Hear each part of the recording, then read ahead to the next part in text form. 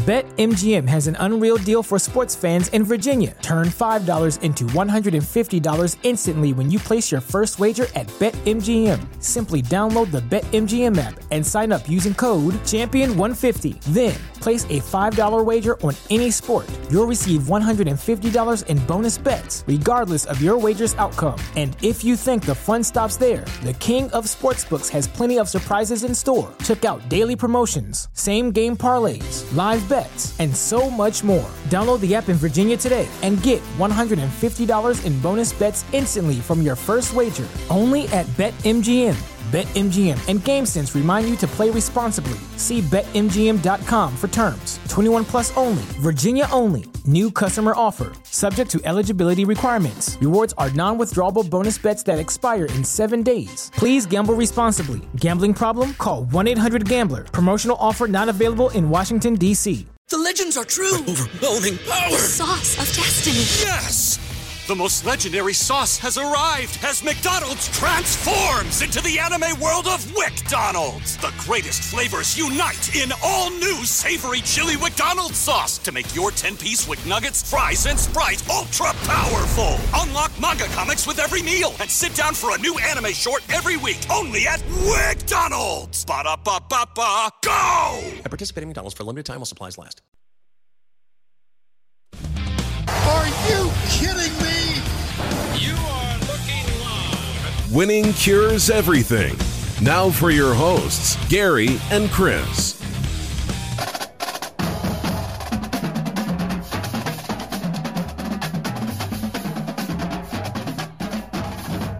Welcome in, Winning Cures Everything. It is the Tuesday, March 22nd edition of the show. I'm Gary. And I'm Chris. And Chris, we both went to Disney last week. Everything went well, I would assume? Yeah. No, it was good. I spent one day playing on my phone because my family crapped out on me.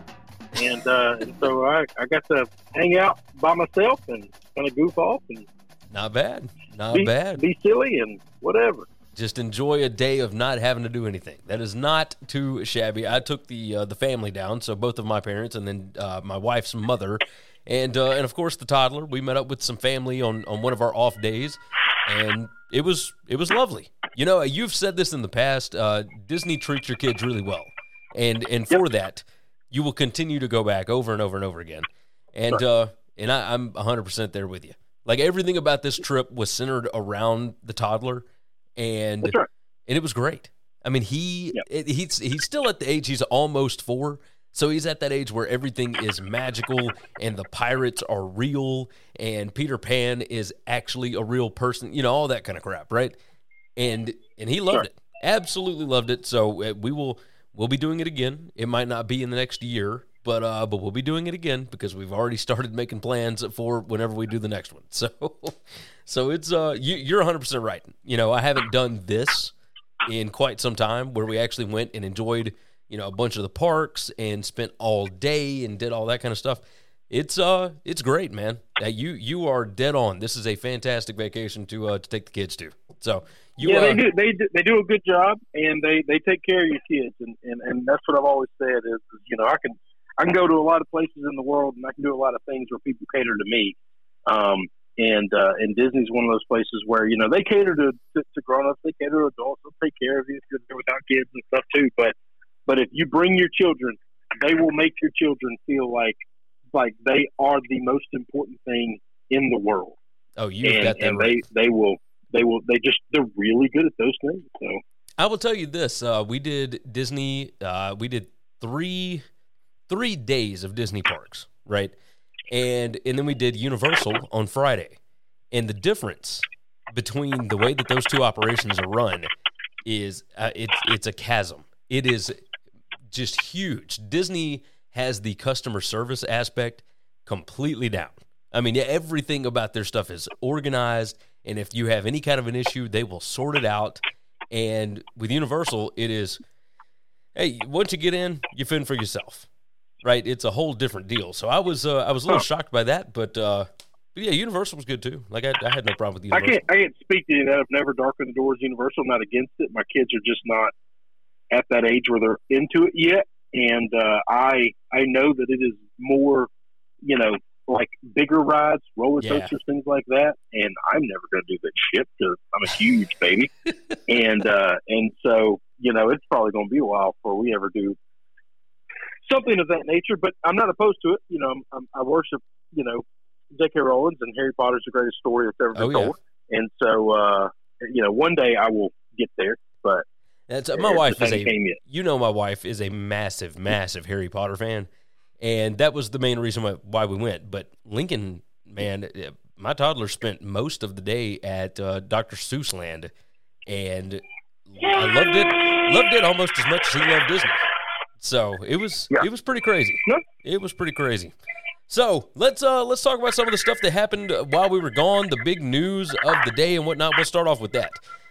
Matt Ryan is being traded from the Atlanta Falcons to the Indianapolis Colts. That happened late on late on Monday. This is the Tuesday show. And it appears that he is being traded for a third-round pick in the 2022 NFL Draft. That appears to be one of the picks that the Colts got from the Commanders for Carson Wentz. And, you know, the odds shifted from 30-1 to 25-1 for the Colts to win the Super Bowl next year. This was a little bit surprising. None of the details have emerged as of yet regarding the cap hit, what the Falcons are going to pick up regarding the contract as opposed to what the Colts are going to pick up, et cetera, et cetera. Give me your thoughts on this. What have we got going on with the Colts and the Falcons? I think Matt Ryan is a huge upgrade from Carson Wentz. That is clear and evident and straightforward. I'm curious. I know that the Colts were one of the teams that were interested in Baker. We'll get into that next. Yep. But I'm very curious to think, do they think Matt Ryan is an upgrade to Baker? And then I was trying to put myself in that situation. Salary-wise, Baker's got his problems. Baker's got his flaws. Salary-wise, there's no way on earth I'd pay the money Matt Ryan's paying that when you could pay it to Baker. Baker's making substantially less, I would guess, than Ryan. I haven't looked at the contract. Well, he's still under a rookie deal. So he's on his rookie deal, but he's in the fifth year of the rookie deal, which is the big money year. Yes. And I just have to assume though, even that big money deal year is substantially less than what Matt Ryan's making. And is that better? Maybe the Browns are looking for a better draft pick than third rounder, and that's why they went with the Ryan route. But it's hard to look because you can't look at these things in a vacuum. You have to look at them in context of what they are. And so player wise, I think they got a massive upgrade. I think in Frank Wright's system, a guy like Matt Ryan will flourish, and he will do really, really well. I like that move for them a lot. Baker is this year set to make $18.8 million. Oh, wow. And is Ryan in the 40s? Yeah, it's in the 40s. Yeah, so it's a monster. Like it's just So I would take Baker in this fall. I would take Baker at half the cost right now. Well, and see, that's what we don't know about the financials right now. Like, are the Colts going to pick up only half of that contract and the Falcons are going to pay the rest? Or because we've seen if we find out that the Falcons are eating some of that money, then we're having a different conversation. If the money's equal, I would take Ryan over Baker. I would do that. Yes, and I tend to agree. I think it's close enough to where I'd have to look at the money and I'd have to look at the draft assets that are being traded. Matt Ryan this year set to make okay. So his Spot Rack has already come up with looks like his cap hit for the Colts is going to be $28 million. His roster bonus $7.5 million. For 2022. It's going to be $23.75 million. $7.5 million is a roster bonus. $16.25 million is the base salary. So his cap hit for the Colts is only $23 million. In that situation, for some reason, I thought it was a huge number. It was for the Falcons. For the Falcons, it's like a $48 million number. Okay, that's what I was going to say. Man, I know I couldn't be off by $20-something million. No. It's for the Falcons. So the Falcons must be picking up some of that. This stuff has not. We're looking at it on on Monday afternoon, and we don't have all of the details of this trade yet. So we know that money can be moved around on these contracts. But it looks like the Colts have got him for 2 years locked up. His cap hit next year is going to be $28 million. That's nothing. That's nothing to pay for a quarterback if he's actually doing a good job. And so in this context, then, better deal than Baker because you're going to have to pay Baker. So Yeah. Baker is going to get a new deal. He's a 1-year deal. You trade for him, and I'm bringing him up because he's the obvious other option that would have been in this conversation. And you're only getting him for a year to the 2, and you know that while this first year probably getting a whole lot cheaper than what you're paying now. Yeah. But that second year would be a lot because he ain't signing a 1-year deal. Yeah, no, you're right about that. You are right about that. So let's talk about where the Falcons are going after this. All reports point to Marcus Mariota possibly going to Atlanta, joined back up with Arthur Smith. Of course, Smith was the offensive coordinator for the Titans the year that Mariota got benched for Ryan Tannehill. Now, that's going to be kind of interesting. Obviously it's not some kind of grand reunion or anything like that, but these are two guys that are familiar with each other. There are, of course, reports out that the Falcons have really been doing their homework on Malik Willis. They do have the number 8 pick in the NFL draft, and we're only about a month away, a little over a month away from the NFL draft, which I am excited about. Draft night for us is always a big deal, so obviously we will be here live for the first round, as we always are. But give me your thoughts on the Falcons' quarterback situation. Right now their quarterback room consists of Felipe Franks and Josh Rosen. Do they go out after a Marcus Mariota? Do you think that makes sense for them? Or do they maybe draft a guy this year and just go ahead and put his feet to the fire? I think there's a chance they could do both. Because I think Marcus is going to get a 1-year deal no matter what, right? Like if they went and got a 1-year guy like a Marcus, I think he's probably the best available at that cost. Yeah. In my opinion. Then I think that's okay for them. I think that's a good deal for them. And you still draft a guy because you only signed a 1-year basically stopgap. If the rookie comes in and the rookie's ready to play, then you got no problems, you got no questions, you got no issues. You go to work and you start the rook.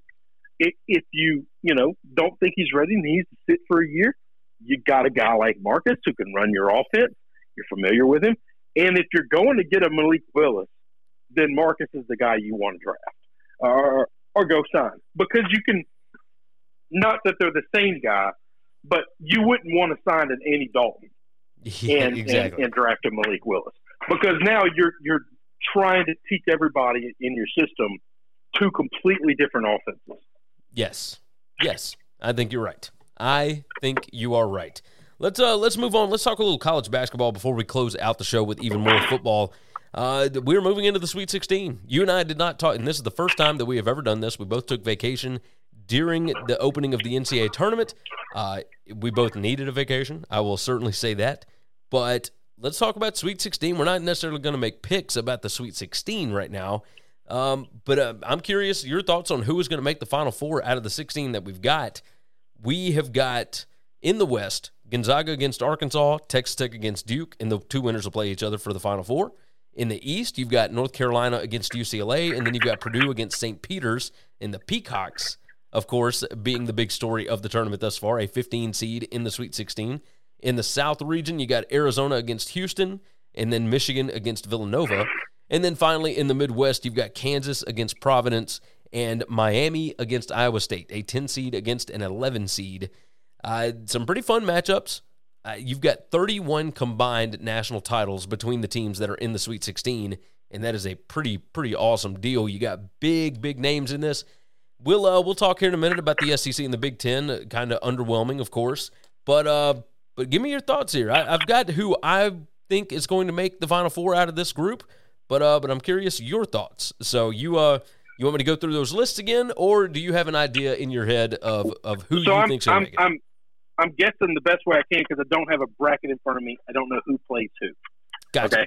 So, and if you just try to run it off again, it's not going to do a whole lot of good. I like Arkansas. I think Arkansas is tough. Somebody's coming out of this SEC. Our conference was too strong to not have somebody come through. The team that I like the most that is left in the tournament is Houston. Houston. I'm going to tell you this. I know we'll get to it in a minute. I know LSU has a job opening, and it is because of NCAA issues. Kelvin Sampson's been had some of those problems in the past, so I think there's zero chance that they'll go with him. I love Kelvin Sampson. There's never a team that man coaches that I just don't think is the toughest team on the planet. They're long, they're athletic, and they are mentally and physically tougher than anybody they play. They do not care. That there's no way there should be a 5 seed. There's not 20 teams in the country better than them. They're a 5 seed because of name only, and because they're from the little old American. Well, let's correct that. Let's correct the reason they were a 5 seed. Trust me, their KenPom rating, they are number 2 in the country, but they did not have a single quad 1 win other than against Memphis. The conference that they're in. Agreed. But that's what I'm saying. Every quad 1 opportunity that they had this season, they lost early. So the resume wasn't there to give them a really high seed. That doesn't mean that they're not a fantastic basketball team, which they always are. You talked about an LSU job opening, by the way. That is not open anymore. That deal is done. Murray State's Matt McMahon is the new LSU basketball coach. We'll talk about that when we get to the coaching carousel in just a little bit. All right, I did. So, okay, got it. That's just happened within the last little bit. I like Houston. I like Houston. I like Houston, and I like Michigan. Those are in Arkansas. So I don't know who plays who. They might match up against one another. Houston and Michigan will have to match up against each other. I will tell you who I've got. In the West, I've got Gonzaga, and I think that they'll meet up against UCLA in the Final Four again. So that's the West against the East. And then the South, you've got Arizona and Houston playing, and then Michigan and Villanova. I think Villanova ends up coming out of that one. I could totally see Houston.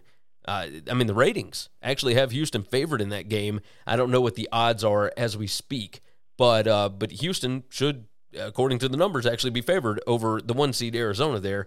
And then in the Midwest, Kansas against Providence, Miami against Iowa State. I think Kansas probably gets that one done. Providence, their advanced metrics, not great, but they do have some old dudes. I could see Providence winning that game, and then it's just a free-for-all. I have no idea if Kansas doesn't get out of that one. But yeah, Gonzaga against UCLA, Villanova against Kansas. I think that's what the Final Four will look like. But I could totally see Houston getting there, or Michigan, one of those other ones. And Arkansas is going to give Gonzaga problems. I went in this tournament saying this.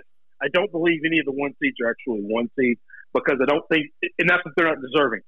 I don't think there's any different from them in the number 10 team. I just don't. Yeah. You can look at their resumes, and that's fine. But I'm just telling you, I think this is the year. 1 seeds ain't making it. It's not going to be very chalky. It's been way more chalky than I thought. But if we end up with 2 1 seeds in this Final Four, I will be absolutely shocked. I'll tell you a team that I would bet substantial amounts of money on ain't making it. Okay, and that's a team that should have lost yesterday, and Michigan State's just not very good, and that is the Duke Blue Devils. Let me tell you what I see when I watch this team. Now I've only watched this team.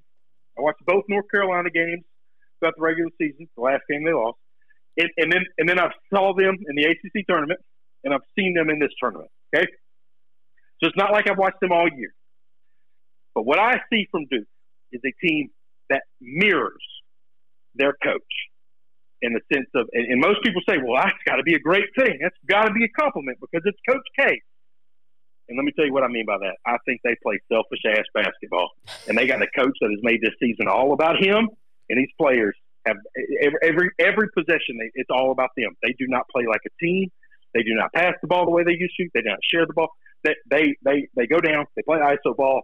And as soon as they play a good team, because they haven't played a good team yet in this tournament, as soon as they do, they will lose. Well, that will probably be in this first game in the Sweet 16 against Texas Tech. Well, yeah, I'm curious what they're going to look like. Look, I love it. Michigan State's not a good team. And everybody in the world said Michigan State's not a good team. Okay.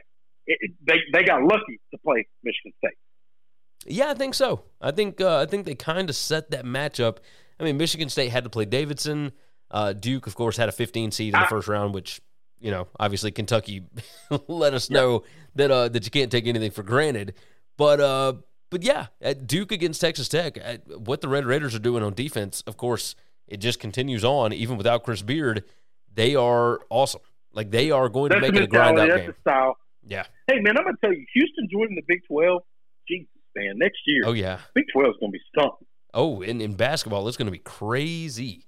Absolutely That's what crazy. I'm saying, yeah. They have really stepped their game up in basketball. Now, as long as Kelvin Sampson's there, and he will be there for the duration, I don't think he's going anywhere. I don't foresee him not being there, yeah. Yeah, I think he's getting close to retirement age. But when he decides to hang it up, I think Houston has kind of let it be known, hey, Kelvin's son is probably going to take over. Well, and I don't, man, though, be real careful about retirement age, okay? That man took his shirt off in that locker room, and he danced with champagne getting poured all over him. And I'm going to tell you, he looks like he's in fine shape, okay? Agreed. No, you are not wrong about that. Let's look. He is 66 years old, so maybe he's not close. He could coach another 12 years, 15 years. He could coach for a while. Come on. So I know everybody talked about this not that long ago. He's been there since 2014. Yep. You know, it's interesting. I don't think he's going anywhere. I'll just say that. I don't think he's going anywhere. So. Oh, no. Well, with them joining the Big 12, there aren't a whole lot of jobs that are taken to Kelvin Sampson that are better than what he's got. Yeah. No, you're not wrong. The way that Houston is set up right now, it's a good league for them to be in. And I'll tell you this. How about this? We'll move this to the next conversation, all right? I want to know who is the bigger fraud in the tournament. Is it the Big Ten or the SEC? SEC, only one of their 6 teams made it to the Sweet 16. I think the Big Ten had 7 teams in. Only one of theirs made it into the Sweet 16. Now, this is 2 straight years for the Big Ten. But with the SEC, like their top-seeded teams got dropped pretty quickly. They've only got Arkansas left. For the Big Ten, Michigan, who a lot of people didn't even think would be in the tournament, there's a lot of people don't think Michigan deserves to be in the tournament. Yeah. I mean, wouldn't be in the tournament. They don't think they deserve it. No, what were they, 18 and 14, I think, when they got into Selection Sunday? So, you know, it's rough. They didn't play well for most of the season, but they got 2 wins over higher-seeded teams, Colorado State and Tennessee. So now Michigan, an 11 seed, is the only Big Ten team in the Sweet 16.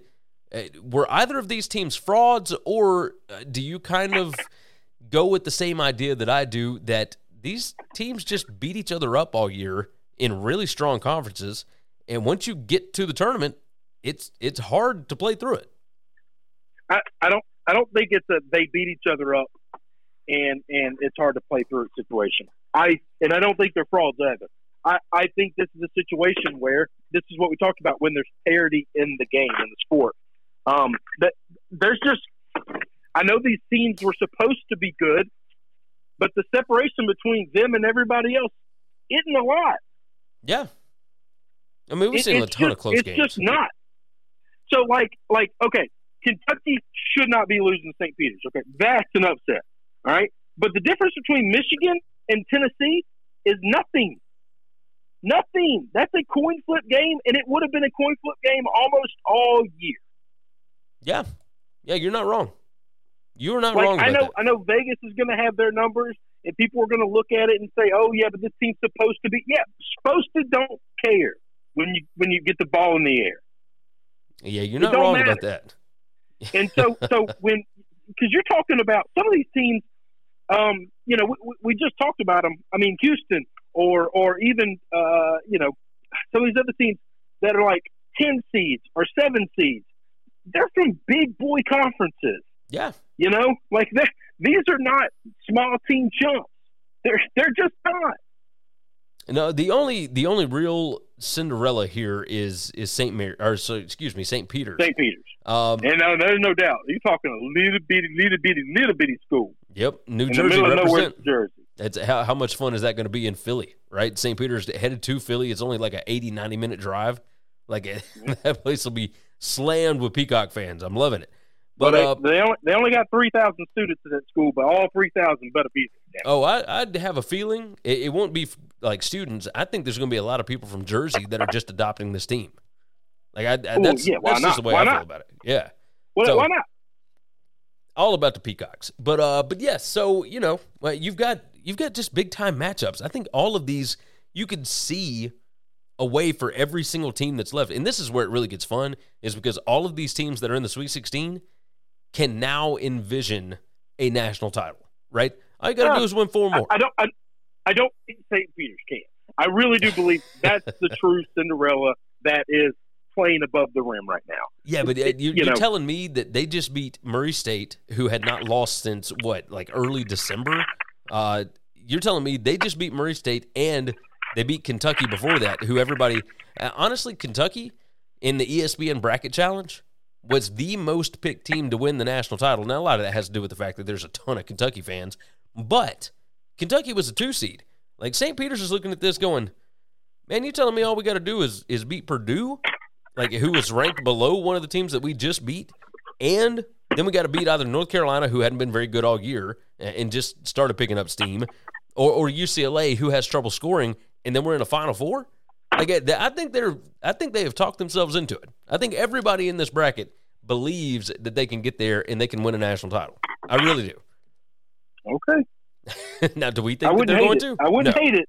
No, I wouldn't hate it. I just don't think there's any chance. I'd love to see it. I'd love to see it. But Same here. Same here. I don't think it's happening. As far as the college basketball coaching carousel, before I do some podcast reads and tell you guys where you can find us, all that good stuff. So we'll talk LSU fired Will Wade.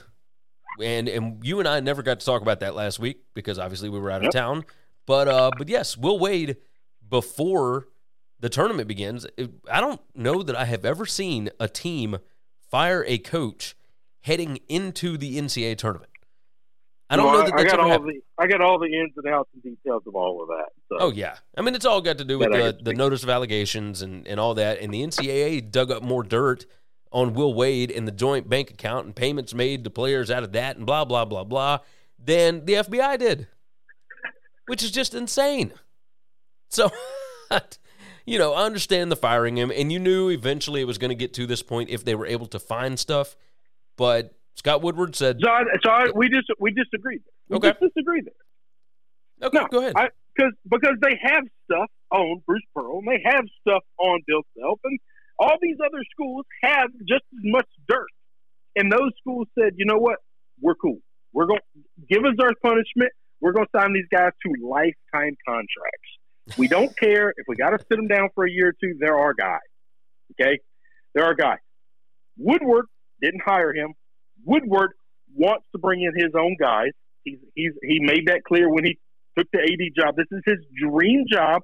This is his alma mater. And in 3 years, he has hired the men's basketball coach, the women's basketball coach, the baseball coach, which is a monster deal at LSU, yes, it and is. The football coach, which is a monster job in the country. I think this is about Scott Woodward taking control of this athletic department. That means a lot to him that Joe Oliva let go to complete and utter shit.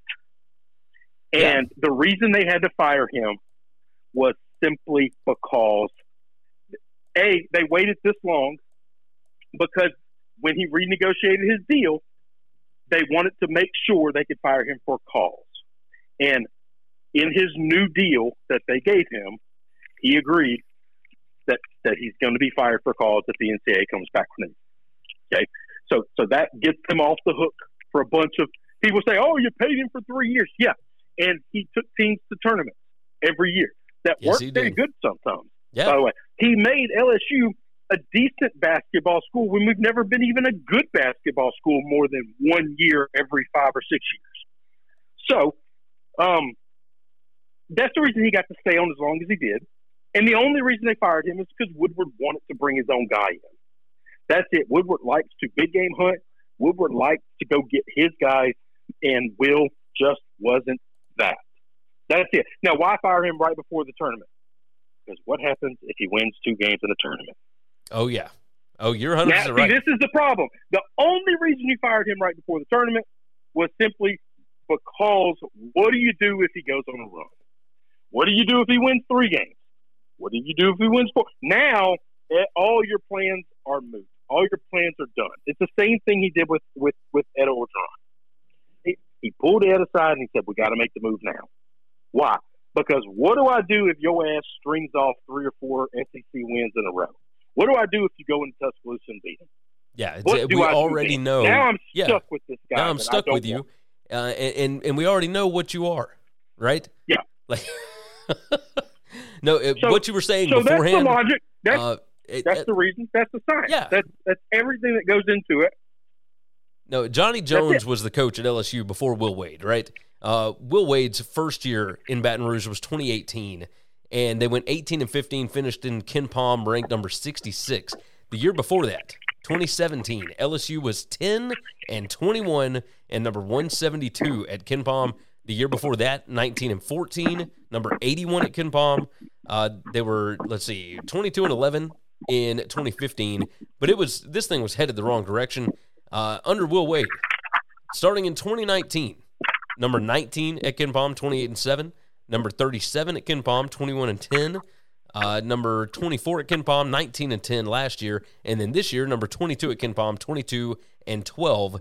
He made them not only a respectable basketball school, but a damn good one that was good on the recruiting trail. And people can talk about money and all that, but look, money was exchanging hands everywhere in college basketball. For everybody. He convinced kids that normally wouldn't to come down to Baton Rouge. He found a way to get it done. Bottom line. Yep. So Matt McMahon is the new guy from Murray State. And Murray State has been fantastic with Ja Morant and without Ja Morant. And it was time for Matt McMahon to get a big boy job. They kind of fished around for some big names, which is what Scott Woodward does. He makes people say no. But with the NCAA stuff that's going on around this basketball program, we don't know what the postseason ban situation will be like. We have no idea what anything will be like when it comes to the basketball program. Were you surprised at all that they were able to get somebody like McMahon who was up for a ton of other jobs? Sure. Yeah. No, I think it's a really good job to have. That's why. Yeah, I think so. I think he realized, all right, I'm going to get a big contract that will be for multiple years. And if there is some kind of punishment handed down from the NCAA that limits my ability to do the job well, then I have an AD that understands what I walked into. So I think that's a pretty good, secure situation. Very, very similar to Chris Mack at Louisville. But I mean, Chris Mack took a ton of money to go from Xavier to Louisville, and it was too much for him to be able to handle. But at LSU, I think Matt McMahon will be able to handle this. So there were a bunch of other stuff, a bunch of other moves that went on. Excuse me. Georgia taking Mike White from Florida. Now, this is another situation that I have not seen, which is I'm talking blood rival, right? Georgia and Florida hate each other in every sport. And no, Florida did not necessarily want to keep Mike White. He was probably going to lose his job next year if they didn't do something miraculous. But to see Georgia take the Florida basketball coach, like the sitting Florida basketball coach, that was interesting. Were you surprised by that one? Not really, but I don't really get into some of the stuff. I don't think it matters. Yeah, no. I know these guys hate, the fans of everybody hate everybody, but you're not dealing with the fans. You're dealing with boosters. You're dealing with those other guys that are just trying to they're just trying to win. They're trying to do a good job. Yes, you were not wrong about that. Florida, in the meantime, has hired San Francisco's coach Todd Golden, who, I don't know if you remember him, but he was one of the lead assistants for Bruce Pearl when he first got to Auburn, 2014 through 2016. He moved to be an assistant at San Francisco, then got the head coaching job. He's only 36 years old, but out of that Bruce Pearl tree, I think he could fit really, really well at Florida. He did awesome things at San Francisco, so I think that is a pretty good move for them. Mississippi State fired Ben Howland, and they are hiring Chris Jans from New Mexico State. You remember when you and I went down to Samstown, I think it was 2019, and you and I sat and watched New Mexico State take Auburn down to the wire. I think it was a 78-77 loss. When New Mexico State got an upset this year against UConn in the first round of the tournament, Chris Jans has been awesome. But I was really surprised that he took the Mississippi State job. Now, this may just be a money thing, but that was a pretty big hire, I think, for Mississippi State. Maryland hiring Kevin Willard from Seton Hall. Xavier fired Travis Steele, and then they brought back in Sean Miller, who was the head coach there from 2004 through 2009. He went 120-47. He had an Elite 8 appearance and a Sweet 16 appearance there. Made the NCAA tournament 4 straight years before he left for the Arizona job. The other one that I wanted to bring up, South Carolina fired Frank Martin. Now, South Carolina ended the year ranked number 99 at KenPom. They were 18-13, 9-9 in the SEC, and they were a pretty good basketball team for the majority of the year, but their metrics were so bad they got passed over by the NIT and the NCAA tournament, and now Frank Martin is out. And of course, Tanner, the AD at South Carolina, is going to be looking for a new guy. I don't think it's crazy that they went ahead and fired Frank Martin, but do we know that they're really going to be able to get somebody better? I think maybe it had just run its course since that Final Four back 5 years ago, you know? No, I think they made that move, and I think that was kind of negotiated or talked with because they fired Frank early enough to where Frank could go get another job. Yeah, I think the pressure in the SEC has ramped up so much that Frank might just go to, maybe a little lower level school where there is not as much pressure, and he can coach ball. I think that's what he likes to do, And in the SEC, you can't just do that. So we'll see. Let me knock out some of these reads right quick. The website, winningcureseverything.com. That is where you need to go to find everything you need to know about us, including where to subscribe to the podcast and the YouTube, etc. You can also watch the show on Twitch and on Twitter. So go ahead and knock those out. But the podcast, if you are subscribed, hit that unsubscribe button and resubscribe, and leave us a 5-star review. You can do that at Apple or at Spotify. Of course, you can get us on any of your favorite podcast apps. So go ahead and knock that out. The YouTube channel, consistently growing. We certainly appreciate everybody that was here last week while we were not. But yes, the YouTube. Hit subscribe on that. Make sure that you like this video and that you jump into the comments. We love to see the comments.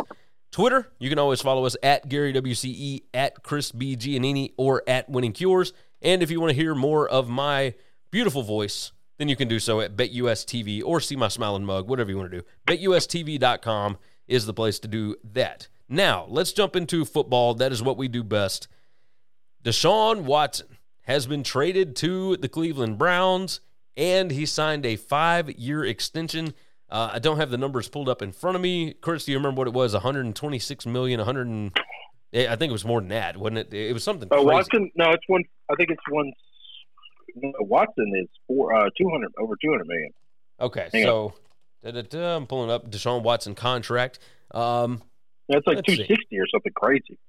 Let's see. 5-year, $230 million contract. That's what it was. I was about to say, I knew it was way bigger than.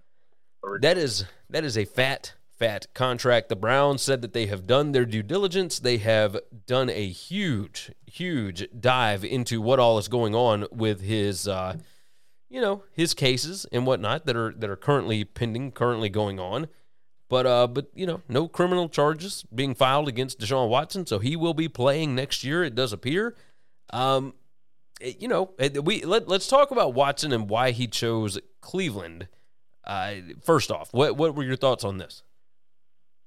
I think of the teams that were looking at him, 2 of them are close. I think they were basically looking at the Browns. He was looking at the Saints, and he was looking at the Falcons.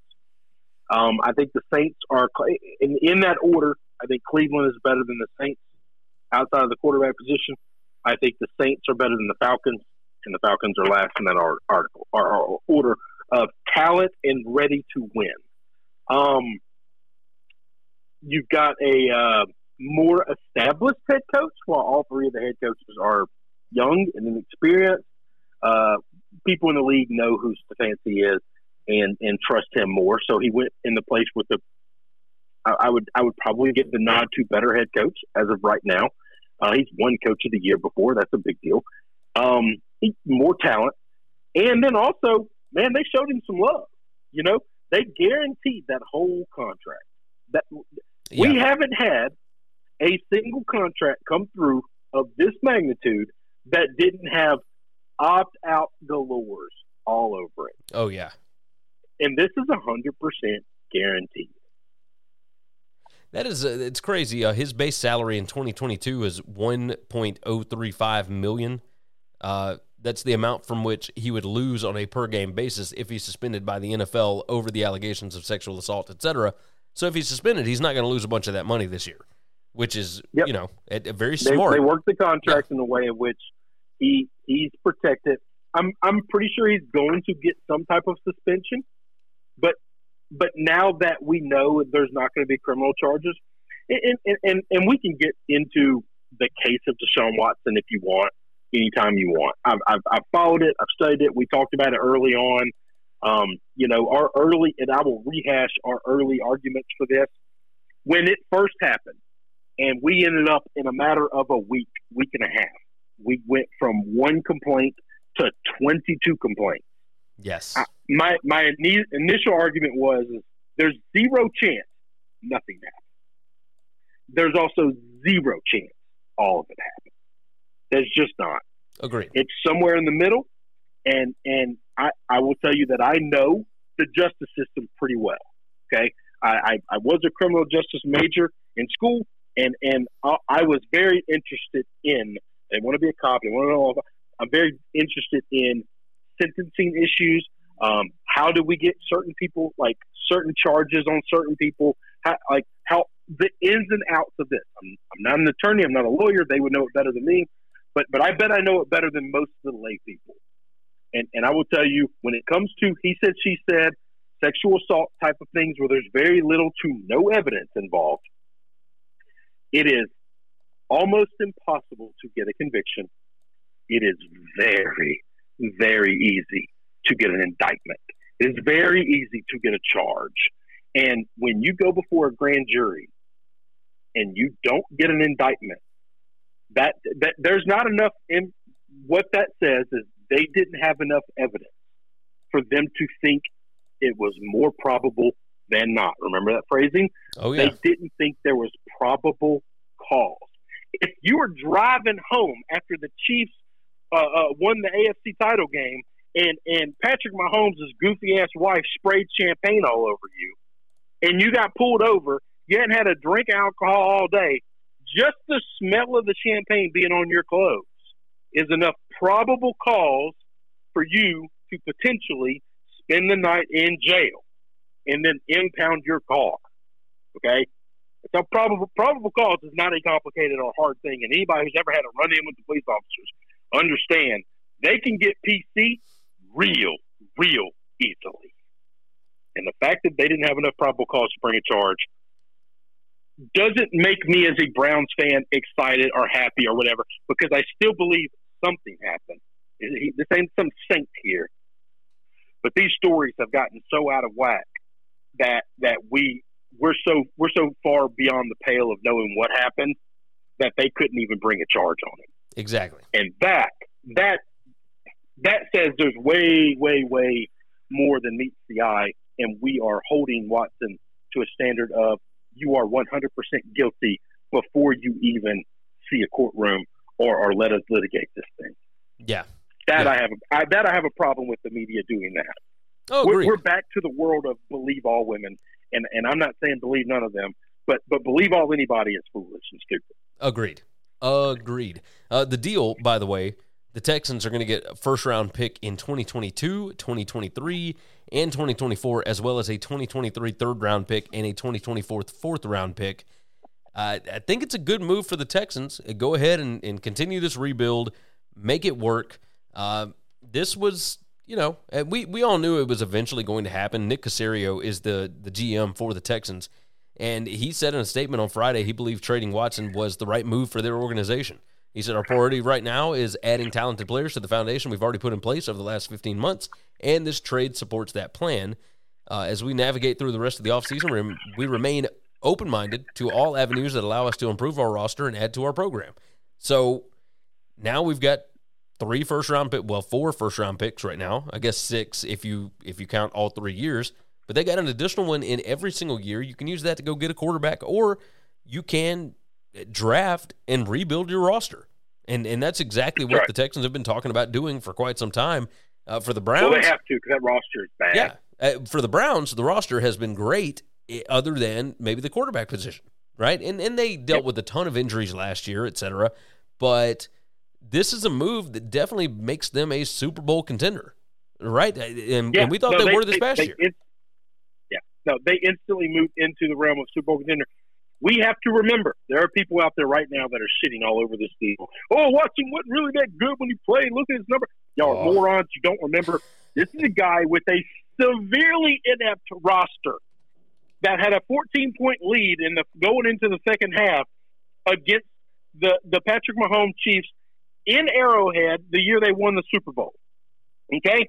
They haven't played football since.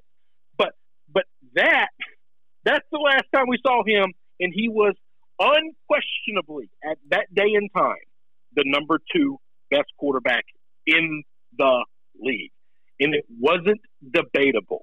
Okay? Now, I don't think he's number 2 today. You go that long without playing. I think there's going to be some getting your feet back in you. I also think the caliber of football has gone up. You got a couple of guys like Josh Allen that have now stepped into the realm, and Joey B, and a few others that are saying, hey, we belong in that conversation too. But I'm going to tell you this, he's undoubtedly a top 5 quarterback. You can't name 5 guys that are better than him on the football field. You just can't. And if you do, you're just lying to yourself. Man, that's it. They currently have the 8th best odds, or 8th shortest odds to win the Super Bowl in 2023, Super Bowl 57, right? They've got the exact same odds as the San Francisco 49ers, who we were very curious, why are the 49ers up that high, et cetera, and we thought it might have something to do with the fact that the 49ers might be trying to get a new quarterback. They could be going after Tom Brady, et cetera. So I think that this is they've calculated it in there that Watson could miss some time this year. He could miss the whole year. Yeah. You never know. I don't think there's any way he's going to do that. I think it's going to be around 4 to 6 games, maybe 8. Ben Roethlisberger got 4 or 6. Zeke Elliott got 4 or 6. Like all these guys have gotten about the same. You're talking about a realm where I think Goodell's been horrible at his job. I also think he's been consistent with this. Yeah, I think you're right. The next question for this is what happens with Baker Mayfield, right? I would assume that with $18 million, like hell to trade him. Yeah, you got to find a trade partner for him, much the same way that the Colts had to find one for Wentz, much the same way that the Falcons had to find one for Matt Ryan. But in this situation, you got a guy going into the last year of his deal. This will be basically a tryout year. I don't imagine that anybody is going to take on Mayfield and go ahead and give him a new contract. But no, he's going to have to play out the deal. Yeah. Here's the problem, though. They're trying to trade him. They can't find a trade partner. That says more about the league's perspective of Baker. A lot of people in Cleveland have been hating on the Browns and the Browns front office and all this stuff and whatever else. Listen, they tried to trade Baker as part of this deal, and the Texans said, no, we'll take the pick. Isn't that crazy? I mean, that says something, right? Like, you can have a bona fide starting quarterback. No, we're good. We're good, okay? We got the giraffe back here, all right? You seen this guy's neck? Yeah, he can play. We're okay. It's pretty crazy. 2 days ago when all this stuff went down, he wanted to be traded to the Indianapolis Colts. He wants to be in the Colts. And the Colts went with a 36-year-old Matt Ryan, who will be 37 when the season is finished. Yep. And I think that tells you a lot, right? Like that's right. No. And here's the thing: everybody in the league might be wrong. Baker might get on somewhere, and he might prove everybody wrong. The problem is nobody. This is not. Listen, they traded Case Keenum over the weekend. Okay, they had no problems trading Case Keenum. They can't find a trade partner for Baker Mayfield right now, and I do not believe it is because they are asking for the moon. I don't think they're going into this thing trying to get a first-round pick for him, or something crazy. Yeah, I think if they could get anything for him right now, I think they would make that move. Do you think it's crazy to think that they might just? I mean, obviously they've already picked up his 5th-year option, but I mean, do you cut him? Like, do you? Because I think the way that this went down, you'll get somebody to give you something for him by draft night. Even if somebody's going to go into the draft hoping to get a quarterback and they're going to swing and they're going to miss, and somebody's going to move in front of them and they're not going to be ready, and somebody will give you something for him. But no, I just because if you cut him, you owe him the money. Yeah, no, you're not wrong about that. A few potential trade partners. And there's a bunch of different articles about this. The most that I've seen is the Seattle Seahawks. That would make sense. They don't have Russell Wilson right now, so we'll see what's going on. And I don't think that the Seahawks believe that Drew Lock is going to be their guy. The Carolina Panthers, no. I think we have figured out what the deal is with Sam Darnold, so it will not be Darnold, but Tepper could go and get a young franchise kind of guy like Baker Mayfield. We'll see. I saw a lot of Saints. You're going to get him on the cheap. You're going to owe him the 18, but it's not like he's going to cost you a lot in draft capital, I don't think. I don't think so either. I'm going to say this. I think the football team – I do think the football team is mad because they didn't see this happening. They didn't see this coming. And I believe – I have my issues with Baker. I believe Baker is substantially better than Carson Wentz. I think so too. The Falcons would make sense, obviously, but all the reports right now are that it's going to be Marcus Mariota, but we'll see. The Saints have re-signed Jameis Winston since you and I have started talking, so don't think it's going to be the Saints. I'm curious. Could we see Baker Mayfield in Pittsburgh with the Steelers? Who knows? We'll see what ends up happening with that, but. And I'll talk more about what the Steelers situation is in just a little bit. I did want to bring up Tom Brady. Now, Tom Brady over the weekend, over the prior weekend, we didn't get to talk about it, but I did want to at least bring it up. He has unretired. I mean, it took, 6 weeks? Is that about how long it took? And I believe that you got some nasty comments on Twitter when you made your comments about it. I don't think you said anything crazy at all, but hang on, did I? I don't remember this. Yeah. It was not this past Sunday, but the Sunday before that, and basically you were talking about, I would rather work than just be like a stay-at-home dad. Yeah. Wow, that spiraled way out of control. Holy shit! Yes, it did. I couldn't even remember what that was about. I forgot that was all started with Tom Brady. But Tom Brady spent 6 weeks at home with his family and then said, you know what? I think I'd rather be playing football. And I don't know that I blame him. But but this was interesting that, it became such a huge thing and he decided to – I don't like when players do this, right? It reminds me of Brett Favre way too much. And I don't believe that Tom Brady is being a diva. I think he's really struggling with the idea of not having football. I think that's the biggest issue here. He knows he can still play. You and I disagree on this. Right, you and I disagree completely on this. Okay. He never wanted to retire to begin with. There you go. I think he wanted to work his way to get to San Francisco. I really believe that. I said that on this podcast the week after he retired. I think you said it before he retired. Maybe I did. I think he thought the only way he could do it was if he retired, and then he chooses to come back, and Tampa Bay has kind of moved on at their quarterback position, and so they'd be willing to move him to San Francisco for something pretty reasonable, considering he'll be 45. He always said, he's always been honest about this, I will retire when I suck. And last year, he should have been the MVP. Okay, they gave it to Rodgers, and they just completely missed it. They just missed it. This 44-year-old man did so much more with less down in Tampa Bay than Rodgers could have ever done, and it's just not close. He doesn't suck. He's one of the best quarterbacks in football today. Not his record going into this year. If we just started ranking quarterbacks, he's still top 5, top 10 this year right now going to play. So He knows he looks at the landscape, and he looks across the NFC, and he says, all I got to do is beat Matt Stafford and Aaron Rodgers, and I've made it to the Super Bowl? Shit. Give me that. Give me that. Because there ain't a quarterback in the NFC that scares me. Because he has owned Aaron Rodgers his entire career. No, you are not wrong there. You are not wrong there. So we'll see what ends up happening with Brady. It's kind of gotten quiet because of the NCAA tournament and everything, but I would imagine talks will pick back up once we get closer to draft night.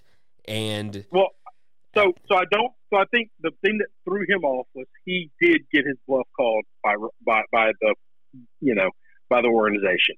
Like, they're not going to trade him. Like, you're going to play football for us, or you're not playing football at all. And I think he's okay with that. It just got far enough down the road to where he knew, it was either time to come back now or don't come back. I think this was all planned. You might be right about that. You might be right. And I told you that either before he retired or right after he retired. We had that conversation. Yeah, no, we certainly did. You brought up Aaron Rodgers. Let's talk about what's going on with the Packers. The Packers have traded Davante Adams to the Las Vegas Raiders. Now, this kind of surprised me because you just brought Aaron Rodgers back. And, obviously you would think that they would want to make him happy, etc. Now, Davante Adams' contract, they brought him back on a franchise deal, etc. But I'm just kind of confused as to why this would make sense to move him to the Raiders. I don't know what. Tell me your thoughts on this first. How's that? I think Davante Adams, they didn't have a choice, right? Like, he's a free agent.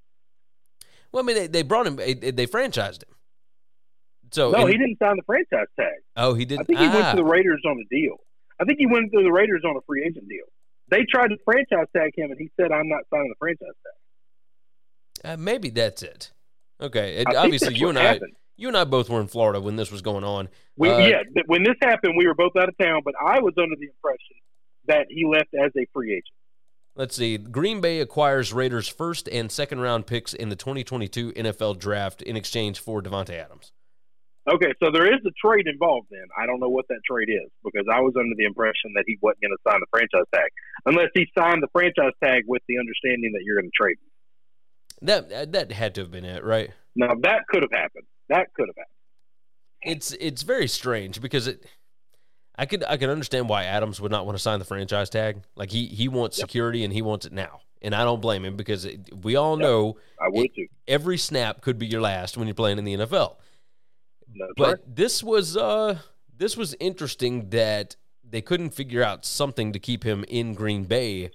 So they move him for a first and a second round pick in this year's draft. I will tell you this, if they don't sign a receiver for Aaron Rodgers, I am curious what Rodgers is going to think about this, and will he stick around for the last 4 years of this contract that he just signed? I mean, this is absolutely insane.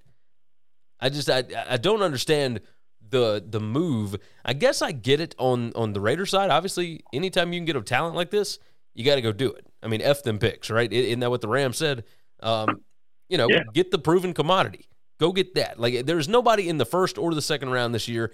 I don't know that there's anybody combined that you could get that would be as talented and as good as Davante Adams is right now. So you make the move. But as far as the Packers, I mean, you're trying to keep this window open as long as you can. I don't know that Adams moves you closer, or I don't know that moving Adams gets you closer to a Super Bowl again, right? No. This doesn't help the Packers at all. I think the Packers are doing this, getting ready for a rebuild around Rodgers. And here's the thing. Like, we've seen a ton of receivers come out of the draft, be rookies, and play immediately and be great, right? Right. I think that's going to be their plan. I might be wrong about that, but I think that's going to be their plan. Go and get your receiver on a rookie deal and see what you can do with that. Because you've already got your quarterback. So now just get rid of some of that contract and move on. Yeah, I could see that. I can see that. Let me move to the Steelers right quick. The Steelers somewhat shored up their quarterback situation, and they signed Mitch Trubisky. I am curious your thoughts here. Why don't you go ahead with this one? This one made me smile. This one made me happy. Mitch Trubisky might be the 6th best quarterback in the division right now. I don't understand. That's neither here nor there. Like, I'll say this though. This. Hang on. All right, I say that, and that's a whole lot of tongue in cheek. That was rude. That was not called for. I'm gonna tell you this. I think Mitchell's better than Ben was last year. Yeah, I think I'll say this: if Trubisky comes in and shows just insane improvement, Brian Daboll needs to be getting paid more than he's getting paid as the head coach of the Giants. Because if he could completely switch Josh Allen into a franchise quarterback and maybe do the same thing for Mitch Trubisky, that would be almost a miracle. Because we saw what Trubisky was for multiple years under Matt Nagy at the Bears. So this is another one of those where you know what he is, or at least what you think he is, and that's what the Steelers have decided to go with. You've still got Mason Rudolph as your backup. You've got Mitch Trubisky now, I guess, slated as your starter. But I just can't believe that this is the only quarterback move that the Steelers are going to make, right? I mean, surely you think that they've got something else up their sleeve. No, I think this is their guy. I wonder if maybe they are just so convinced that their defense is really good and they just need a guy that's not going to screw it up, and they're hoping that Trubisky has fixed all the mechanical problems, all the decision-making problems, all that, and maybe he just won't get them beat. Like, maybe that's it. Maybe. Well, here's the thing. Look at how their offense has been the last couple of years. I mean, it's very much been a, we're going to win this on defense. We're going to, we're going to bend but don't break. Don't turn the ball over. Play smart, and we'll be okay. Yeah, I don't know that you're going to win a Super Bowl with Mitch Trubisky. You might be able to make the playoffs. I mean, my God, they made the playoffs this year, and they were putrid. Yeah, that's what I'm saying. Ugh. I wouldn't put anything past Tomlin, though. I'm just going to tell you that. Yeah. I mean, it only coach in the NFL right now that has had 16 straight non-losing seasons. So he had that 8-8 year in there, but I'm curious. I'm very curious. This seemed like such a weird deal. Finally, we close out with this: the $8 million NIL deal that came out, I guess, at the beginning of last week. The Athletic reported on it, et cetera, and I shared it out and said, yeah, I've got an idea of who this could be, because I had been told by some people that are relatively well connected who it is and what school it was, and it's Nico. I can't even say it. I am Ali Yavava. Whatever. Nico, the quarterback, the number 7 player in this upcoming class, he has committed to Tennessee, and that was the deal, right? And it's still not confirmed and whatnot, but that's everything that I've been told. It's an $8 million NIL deal from a collective of boosters at the University of Tennessee. And while this is a huge, huge boost in recruiting, all of the people that are online, Chris, that are just bashing this and, Tennessee just bought a player and blah, like that. Of course you got him to you got him to commit to Tennessee because he made $8 million off his contract and whatever. Look, recruiting has completely changed, right?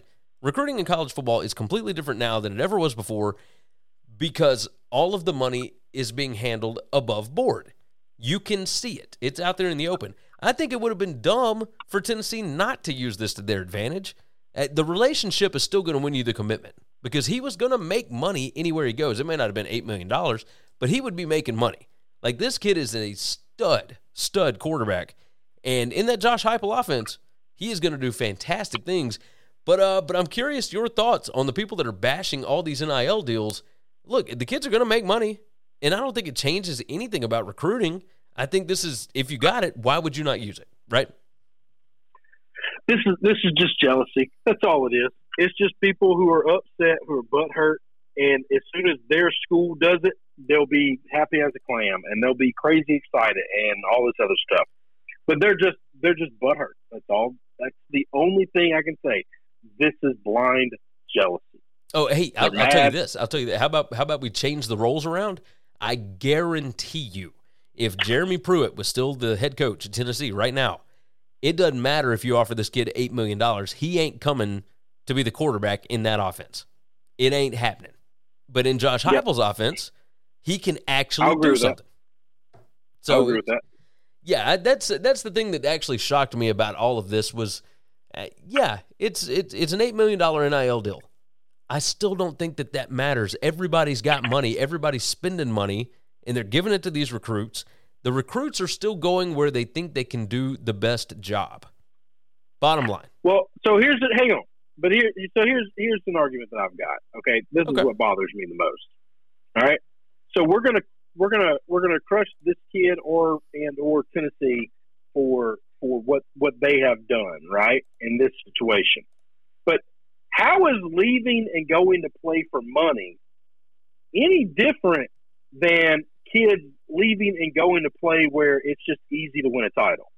Like, we've seen guys that were, you're the number one quarterback in your class, and you're leaving, and you're going to go play in a system where last year they recruited the number one quarterback in the class, and next year they recruit the number one quarterback. Like, you're just ring chasing, man. Like, they're four deep at your position, and you're going to play at that school. Like, how is going to play for money any different than that? Or going to the place that will best develop you, right? Like, if you're in the past, you were going to the place that you knew could get you to the NFL, and that's what a lot of them are still doing. But it's all very much the same thing, right? I think they're all still looking for the same stuff. I think that this kid Nico believes that going to play for Josh Heupel will get him more prepared for the NFL, and the NIL stuff is just an added bonus. Like, he's going to be taken care of for life anyway. I have fought too damn hard, too damn long against too many dumbass people for kids to start getting paid above board and really get what their worth is for me to get bad because other schools are getting guys and my school might not get that guy, or I got to compete against him. I'm just not going to do it. I'm just not. I'm not. I think right is right and wrong is wrong. And the way college sports have absolutely taking poor black kids and manipulated the hell out of them and used them to make obscene amounts of money for rich white guys is something that I don't care. I do not care that this kid is making a lot of money, and I do not care that A&M or Tennessee or any of these other schools are paying them disgusting amounts of money. Good for them. And if they piss it all away and in 10 years they're broke, how the hell is that any different than people who have won the lottery and pissed it all away? Or prize fighters who make hundreds of millions of dollars and then piss it all away. But at least they had their shot at life. They had their shot at doing something special. They had their shot at changing their stars for their family for years and years to come. I cannot be jealous about that. I cannot be upset about that. I won't be. I don't blame you. I'm right there with you. I want my school to get involved. Right now, we got one rich-ass attorney that's paying everybody. Okay? No. We got big boosters. Get off your ass and come up with some money. Like, come up with something. Y'all do something. All right, Chris, was there anything else that you felt like hitting on before we wrap this thing up? No, man, I'm good, brother. All right, I think on Friday's show we're going to hit on some Major League Baseball stuff before the season begins, so be prepared for that. We'll probably talk some more about the NCAA tournament, etc. And who knows what college football or the NFL will bring us in the time that we are away. But in the meantime, Chris, I'll go ahead and let you go, and I'll wrap this thing up. All right, thank you, buddy. All right, be good, bud. All right, so that is going to wrap up Winning Cures Everything for the Tuesday, March 22nd edition of the show. We appreciate all of you for being here. You guys are fantastic. Thank you so much for watching and supporting the show. Again, if you are not subscribed, make sure you do so whatever podcast app you are on. If it's on one that allows you to review it, go ahead and hit that button for us. 5-star review certainly helps us out. Thumbs up on the YouTube video, and make sure that you are subscribed. If you're already subscribed on the podcast, hit that unsubscribe button, resubscribe. Go ahead and knock that thing out. All right. That is going to wrap it up for today. You guys have been fantastic. And, of course, before you see us again, we will have Sweet 16 games in the books. Pay attention to my Twitter account. I will probably put out something on some games, some betting on those games. I am looking at some lines right now. We'll see. We'll see what they look like. With that said, we're going to go ahead and get out of here. You guys take care of yourself, take care of each other, and hopefully, all of your tickets cash this week. Thanks for checking out Winning Cures Everything. If you want to keep up with us, hit subscribe on YouTube or your favorite podcast app. Visit the website at winningcureseverything.com, or you can like us on Facebook or follow us at Winning Cures, at Gary WCE, or at Chris B. Giannini on Twitter. Share out the show, leave a nice review, and make sure to comment and tweet at us. BetMGM has an unreal deal for sports fans in Virginia. Turn $5 into $150 instantly when you place your first wager at BetMGM. Simply download the BetMGM app and sign up using code Champion150. Then, place a $5 wager on any sport. You'll receive $150 in bonus bets, regardless of your wager's outcome. And if you think the fun stops there, the king of sportsbooks has plenty of surprises in store. Check out daily promotions, same-game parlays, live bets, and so much more. Download the app in Virginia today and get $150 in bonus bets instantly from your first wager. Only at BetMGM. BetMGM and GameSense remind you to play responsibly. See BetMGM.com for terms. 21 plus only. Virginia only. New customer offer. Subject to eligibility requirements. Rewards are non-withdrawable bonus bets that expire in 7 days. Please gamble responsibly. Gambling problem? Call 1-800-GAMBLER. Promotional offer not available in Washington, D.C.